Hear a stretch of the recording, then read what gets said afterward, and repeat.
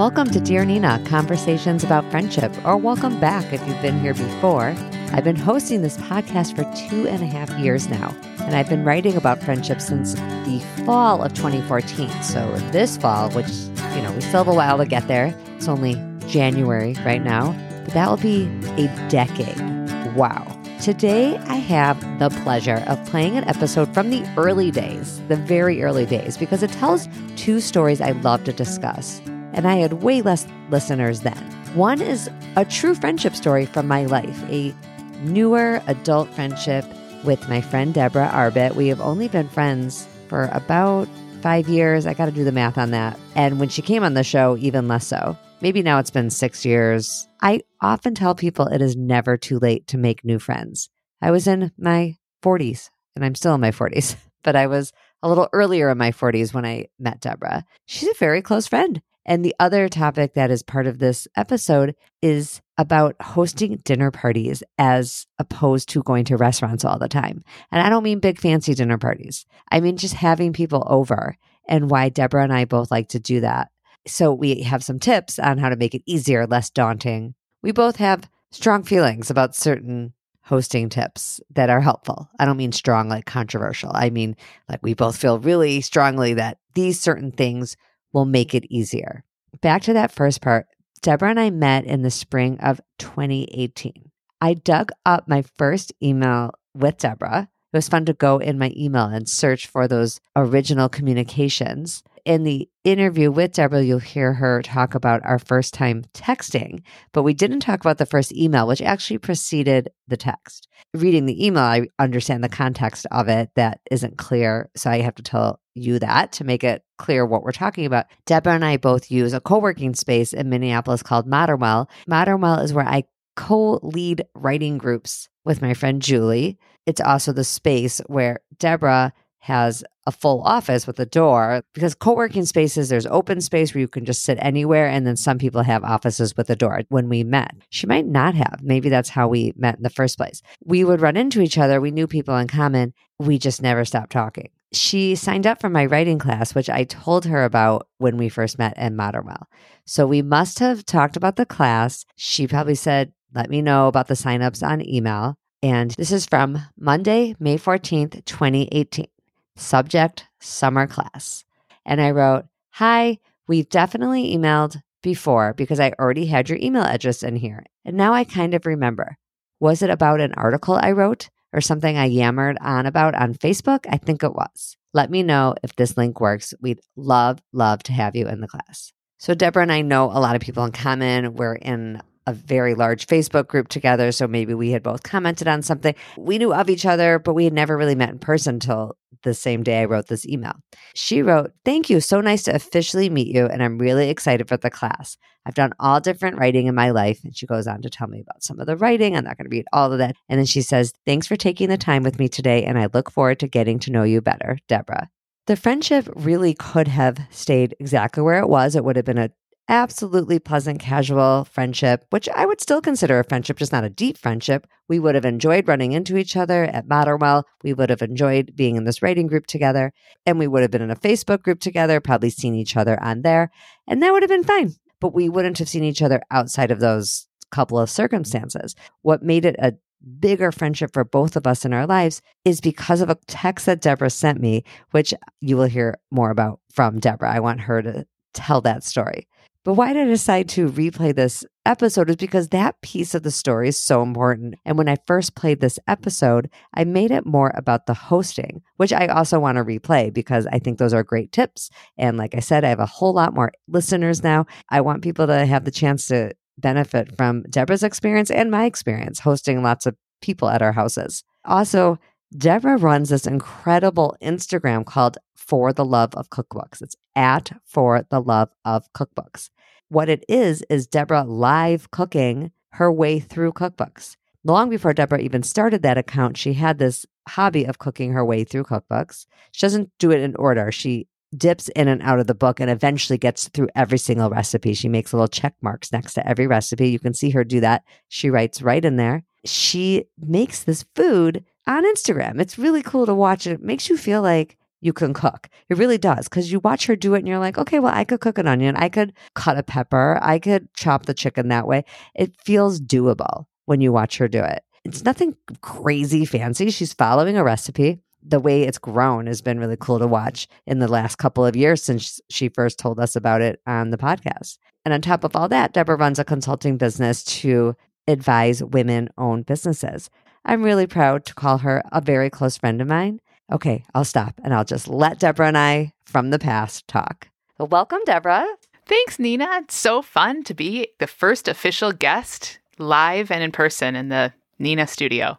All right, Deborah, before we get to everything you're going to be able to tell us about having people over and having it not be stressful, or at least less stressful, I want to talk about taking a friendship to the next level, because we did that really well. I'd say we are a major success story, and it was not that long ago. I mean, do we even know how long? 3 years, 4 years? How long have we been friends? Yeah, I think it's been about 4. I do always say that you're one of my, if not my absolute newest, closest friend. Like of my close friends, you're definitely the newest. Only 4 years in. That is on the newer side. I mean, Deborah grew up in Minneapolis. So, like, you've been here your whole life. And I've been here 20 years. I'm hardly a newcomer anymore. I've been here, I always say, my entire adult life. So it is a success story of making a new close friend well into the adult years, which I get a lot of questions about that. People meet each other. We're a great example of that. It's like we met, and it's not like people don't meet other people, but how do you get to that next level? And Deborah, I'm going to have you tell our friendship story. Let's see here. So it was probably now about 5 years ago that I started working at our co-working space, Modernwell. We just kind of started seeing each other there all the time. You see a lot of people at co-working spaces, so it's easy to just kind of wave and say hi, but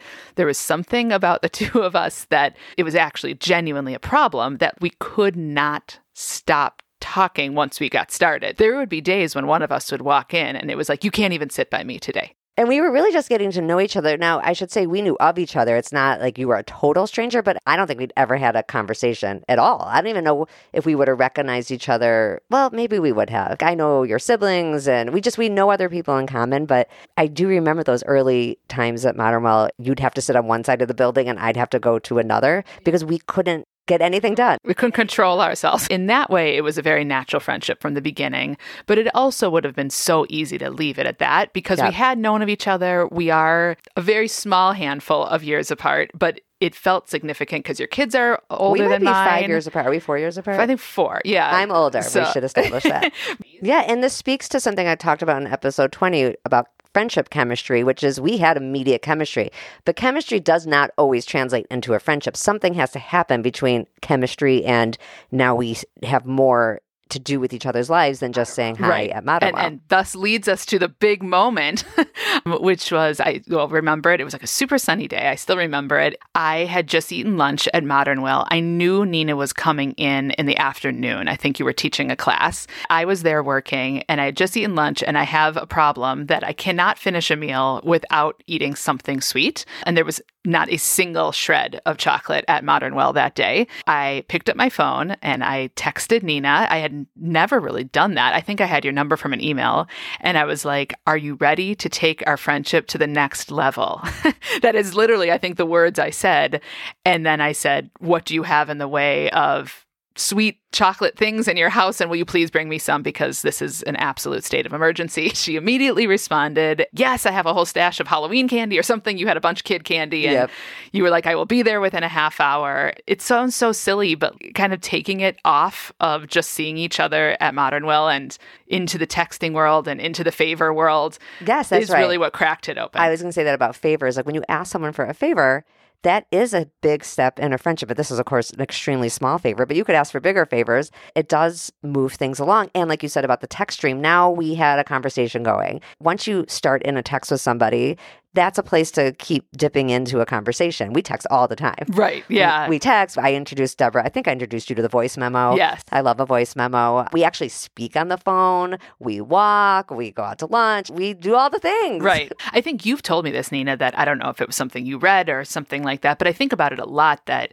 when a person asks another person for a favor, the person who has been asked of the favor, like you in this situation, actually feels closer to the asker than the other way around. I think logically that doesn't seem right, but it really does make a lot of sense. Asking someone for a favor is also sort of like giving them an invite to being a closer friend, and it's such a lovely way to start. Now, I often say that if you are somebody who is waiting for others to reach out or waiting for others to invite you places, you may be waiting a long time. So I'm switching us now from becoming friends, just you and I in our personal story, just I loved that example, to a broader idea of having people over at your house for meals. It could be brunch, it could be lunch, it could be dinner, it could be whole families, it could be just a friend for coffee. But this idea of inviting someone into your house and taking the initiative is so important. If you want to have plans, you have to make plans. So I want to talk about your experience of having people over and tell us a little bit about your story with that, because there's a story there too. You didn't just one day randomly start inviting people. There was actually some rhyme and reason to it. Yep. It was actually a New Year's resolution. I think it was 2017. It may have been 2016. I think it was one of those years. I made a New Year's resolution that for a calendar year, we would have 40 Friday night dinners in our home with 40 different families. And I would be making 40 brand new, never before made recipes from a cookbook. So it was sort of a 3-part goal. It was so fun. We were at a life stage when we had 3 really little kids. So I think I had a 3-year-old, a 2-year-old, and a baby. And so going out to eat was like so hard. It was just like next to impossible. There was someone bedtime, someone diapers. It was just not happening. But I missed seeing people. So I decided to bring them into my house. So that was how it started. And now it's become borderline. We could call it a passion. We can call it an obsession, however you want to call it. But I absolutely love opening my home to people and How hosting. did you decide who to have over? Good question. First of all, it was a while ago. So, I mean, we started with our friends, right? Yeah. But we don't have 40 very close friends, you know?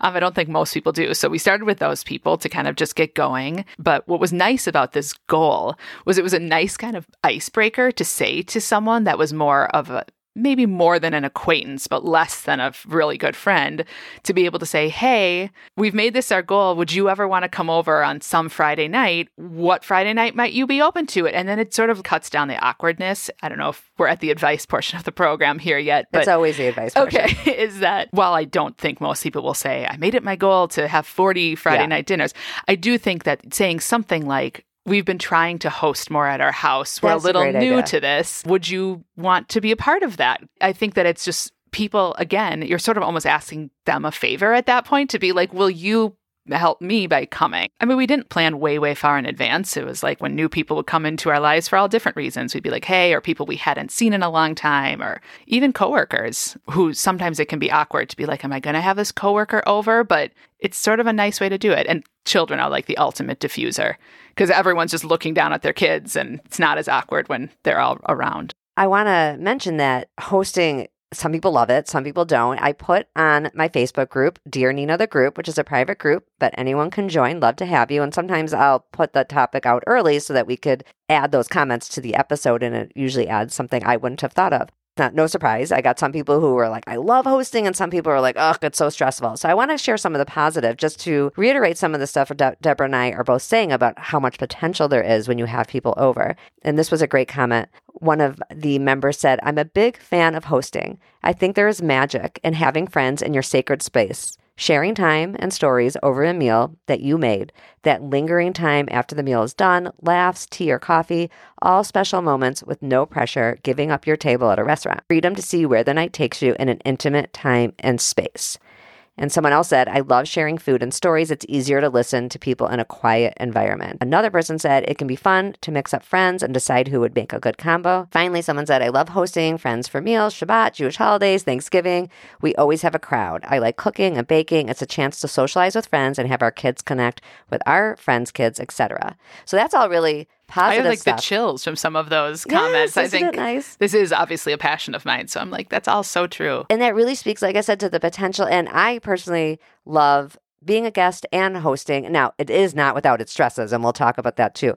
But I hate sitting in the same spot all night long in a restaurant. And I also, the older I get, I find it hard to hear, like one of these commenters spoke to, that really is a real thing. I mean, I'm really struggling to hear sometimes with all the background noise, and then you're in one spot. And I have been known to say that any number of people at a restaurant over 6 people is not a fun night out. Right. That is 2 separate events that are happening at that table once you get to 8 people. And then, of course, if you're going to have kids in the picture with all that, you're immediately at a big number. Right. I want to share a couple of the comments about the challenges of hosting, because that's really what we're going to spend the rest of our episode on, is how to overcome those challenges.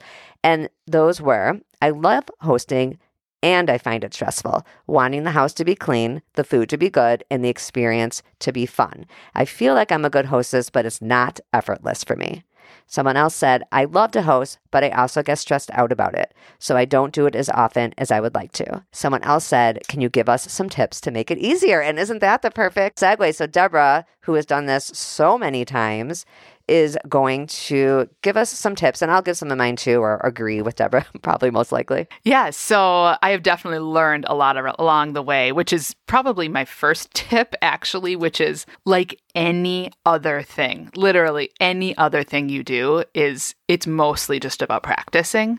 There was a time when there was more thought about it. It was maybe harder. And now just because it's so part of our family and our kind of family's rhythm, it's become so much easier. There is nothing to it but to do it, really. And so that's my number one piece of advice is if you want it to get easier, you just have to do it more. And maybe allow yourself to fail too. I served raw chicken the first time I had people over. Chicken was raw. I don't think I quite understood the difference between reading directions and, because I did cook it for as long as the directions said, but every oven's different, chicken's different sizes, and when it looked cooked on the outside, but I've learned more. Exactly what you're saying, practice. Now I would know if chicken was cooked, even in the inside, just looking at it. Right.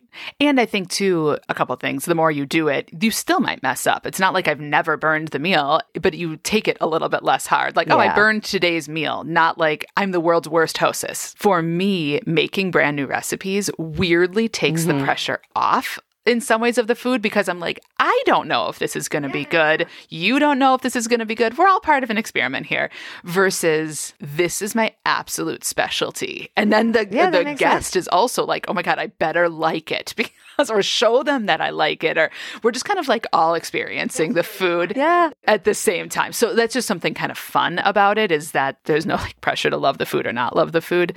And also when it comes to hosting, more so when it comes to being a guest, is when you put yourself in the guest's shoes, you don't walk into a house thinking, this better be good. And you're mostly worried about your own kids' behavior, your own stuff. Like, where am I supposed to be going? You're just happy not to feed anybody. That's what I was going to say, is that there is no reason to make it overly fancy at all. Wherever your level of what would make you feel comfortable and happy doing, do that. Yeah. Truly, if you invited me for Shabbat and it was Domino's, I'd be like, my kids are going to be so happy. So thank you. So the actual meal is not that important. And then that also leads into the cleaning the house ahead of time. Again, I have read an article about this, that people are actually more comfortable in homes that look more like how their home looks. And so it's okay if it looks like your house has been lived in. Yeah, people like live in this house. Exactly. It's no secret that you live there, and it's no secret that maybe little people live there with you, and it's okay. And the thing that really makes people uncomfortable is the apologizing about it. And so that's something I have really tried to eliminate 100%. It's like when they walk in, I do not say anything about what's going on in my house unless it's like, watch out, you don't want to step on the sharp Legos, because they really hurt when you do that. We all need to stop apologizing so much in general. I play tennis a lot now. I hear women, and including myself, apologize every time the ball goes into the net or something, or someone hits out. I also play with men sometimes. They never apologize. Yes. And God bless them. I've never actually thought about that when people walk in, my husband has never once been like, I'm so sorry for the pile of papers on this island. It would be so weird if he did. It's like, sorry we live here. Yeah, exactly. Yeah, I would just really, again, much like the pizza is fine. If your goal is to make people feel comfortable in your house and for you to lower your stress, luckily those things work in tandem, which is just lower the expectation. And now your stress is lowered and your guest is more comfortable. So it's like a win-win. Yeah, everyone wins. Yeah. Okay, so less stress about the food, less stress about, in terms of like the type of food and the quality of it, less stress about how the kitchen looks and the house looks. What's your next step? So it's funny, I think when you say next step, it's actually almost a pre-step, which is most people, when you ask them, over for dinner, they will ask you what they can bring. And I think that you start thinking, oh, well, if I was a really good hostess, I would say nothing, just bring yourself and all of that. But people really want to bring something, much like the favor, right? Like back to the beginning of this episode, is that if you want them to feel closer to you and feel comfortable, don't make them walk in empty-handed because it's awkward for them. Or have to guess, like, because they're probably not going to come empty-handed. Exactly. So now they have to spend time like, what does she need? What does she like? Right. And so giving people a job is very helpful. If you want a tactical thing that I have learned over the years, my favorite outsourcing job is dessert. The reason I like to give dessert is because, first of all, it doesn't need to coordinate with whatever I am making. So they're not walking with fried rice alongside my barbecue hamburger, like, some like weird side with some. So they doesn't need to go together. So that's nice that it doesn't have to be part of my meal. And the other great thing about dessert is it lets people choose their level of commitment to the job. So there have been people that we genuinely had a pastry chef to our house once, and she made the most amazing souffle I've ever had. And we've also had people come, no joke, from the gas station with a package of Chips Ahoy cookies, and both are perfect. Yeah. My kids are thrilled. We are truly just as happy with either. And so it's like a choose your own adventure of involvement. And I really like dessert. So if you are looking for an easy job to give, and definitely that's my piece of advice, is give people a job, is dessert. Even once they're there, another thing that I have learned over the years is, especially on the whole, like, let's build the friendship, is I used to be, they're coming at 6, dinner will be ready at 6. That is not how it works. And so it's better if whenever they come, give it like a good 30 minutes until you're actually eating, because it just takes a minute to settle into the new house, especially if there's kids involved. They want to like explore, do some playing, all of that. During that half hour, again, they will likely ask, is there anything I can do to help? Let them help you, right? And so I believe that so strongly. Yeah. And so, some people are like, I don't want them like cooking with me. That's fine. Let them fill water glasses. Let them put out napkins, silverware. Setting the table is a great thing for a guest to help. So it's just like they feel at home right away. And it does just give you a chance to kind of warm up. It's like the warm up act too, especially if you're looking, which again is sort of the theme of this podcast, is if it's your best friend, wonderful. You've probably had them over a million times. But if this is someone you're looking to kind of build a friendship with, maybe take it to the next place, something we're talking about here, it's a really nice time that you're not just like staring at each other, like, what's new with you? Yeah. How's work? You're both kind of working alongside each other. Yeah. And it just kind of it's more comfortable than when you do sit down. People are so relieved when you give them a job. Oh my God, yes. I mean, I've like slid over a cutting board before. I'm like, can you just cut this cucumber? And yes. not to me, I'm not making it up as a job. Like for some reason, I didn't get it done or something, and they do it slowly. Yes, like, there's something to do. Yeah. Something to do. It's so exactly. nice, I like that too. I think that when I'm a guest and someone doesn't let me help, more on the other end of the meal, that's like a more obvious place too, which is clearing plates and carrying things to the kitchen. In my head, I'm like, well, when they come to me, they're going to be helping. So I wish they would let me do something because I have no problem. Grab anything you can, bring it to the kitchen. Yes. And I don't like have people sit there doing the dishes. I just love everything in the kitchen, near the sink. Just to bring somewhere it over. in the vicinity of the sink. Yes. It's huge. Except the one thing, Deborah and I have talked about this before. We are both really strong. Like if we don't agree on everything in the world, actually, but we agree on this, which is never... Where it counts. This is where it counts that we agree. Never clear the cups. Clearing the cups is extremely rookie and impractical thing to do. Even if it's just adults, it has nothing to do with kids or not kids. If you have 5 people over and you clear those cups, rest assured you are going to be making 5 cups of water in the next hour because people get thirsty after the meal. And totally. Kids too, because they leave and they come back, then they're like, I'm thirsty again. And so, yes, I'm a big proponent of cleaning the kitchen that night. Like I don't like coming down to a sink of dishes by any means, but I will come down and there's still sometimes glasses because I'm like, that's okay. Yes. That can wait until the last possible moment. Because that's a horrible use of dishwasher space. Or if you're using plastic, let's say, it's just a terrible waste. It really is to clear all those cups and then make new ones. Another hosting tip, and this isn't really about friendship. I guess it sort of is because if the whole point of hosting is making other people comfortable and connecting, I don't like when there isn't water from the get-go. But once in a blue moon, I'll go somewhere for dinner and there's no water or even discussion of water. I'd be thrilled to fill the water for you. I'll get there and there isn't water. Nobody's talking about water. Water's never going to be offered. What am I going to drink? What are my kids going to drink? I'm like in a full state of anxiety about the thirst that I'm going to have. That's so funny. I don't want to be rude and be like, hey, shouldn't we have water? So just like have the water and Yes. have water in your plan. Yes. In your meal plan. That's a great friendship tip, Nina. Thank you. Quench my thirst, please. Yeah. Did we miss anything, Deborah? Because we will move to our Better Friendship Goal of the Week as soon as I make sure we have all of our how to make hosting easier. I'm trying to think. I guess the one thing I think about, Nina said about the difference between going to a restaurant versus going to a home, which is there's more of kind of like a rhythm to the night a little bit. And there's sort of like phases, the pre-meal and then the meal and then the after meal. While I really try not to overthink any of it, and I wouldn't say I overthink this, but I do like to think about how we're sitting. Oh, I'm so glad you brought that up. Because I think that it is what allows conversations to happen. And often how you do leave the meal, that your friendship has moved forward in whatever level. It doesn't mean you've walked out best friends, maybe, but that your friendship has moved forward into some degree is to think about who are people sitting by. And so especially if there's multiple families, but even two families, I think that that's something that's worth thinking about. And don't put out name tags or anything like that, but I do try to kind of a little bit orchestrate so you're kind of like closed off and it's hard, or however you want to make that happen. I mean, if I do a name thing, it's nothing formal. If I have a lot of people, like family for a big holiday, I do assign seats. And if it's less people, I will say, okay, I want you there. I mean, I have no problem saying that. It makes a huge difference. Yeah. I do not want to be separate from the adults. Right. Brian and I do not want to sit with our kids on the other side of the table. No, thank you. We live with totally those people. Agree. Yes. I see them all the time. Yes. And I don't need to be with Brian necessarily. I just want to be with the adults.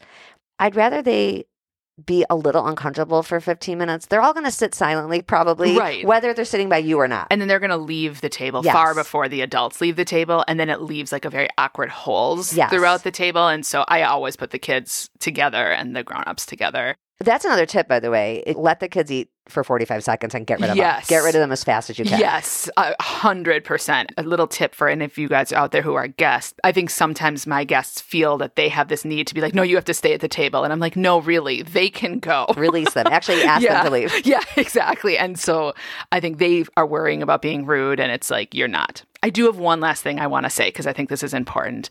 Something that is maybe like an occupational hazard of being what Nina has called me, like an expert host. I have never called myself that until this very minute. And having the Instagram where I'm always posting my food and all of that. Sometimes I think people get nervous about having to reciprocate. So I just want to talk a little bit about the reciprocation piece of hosting.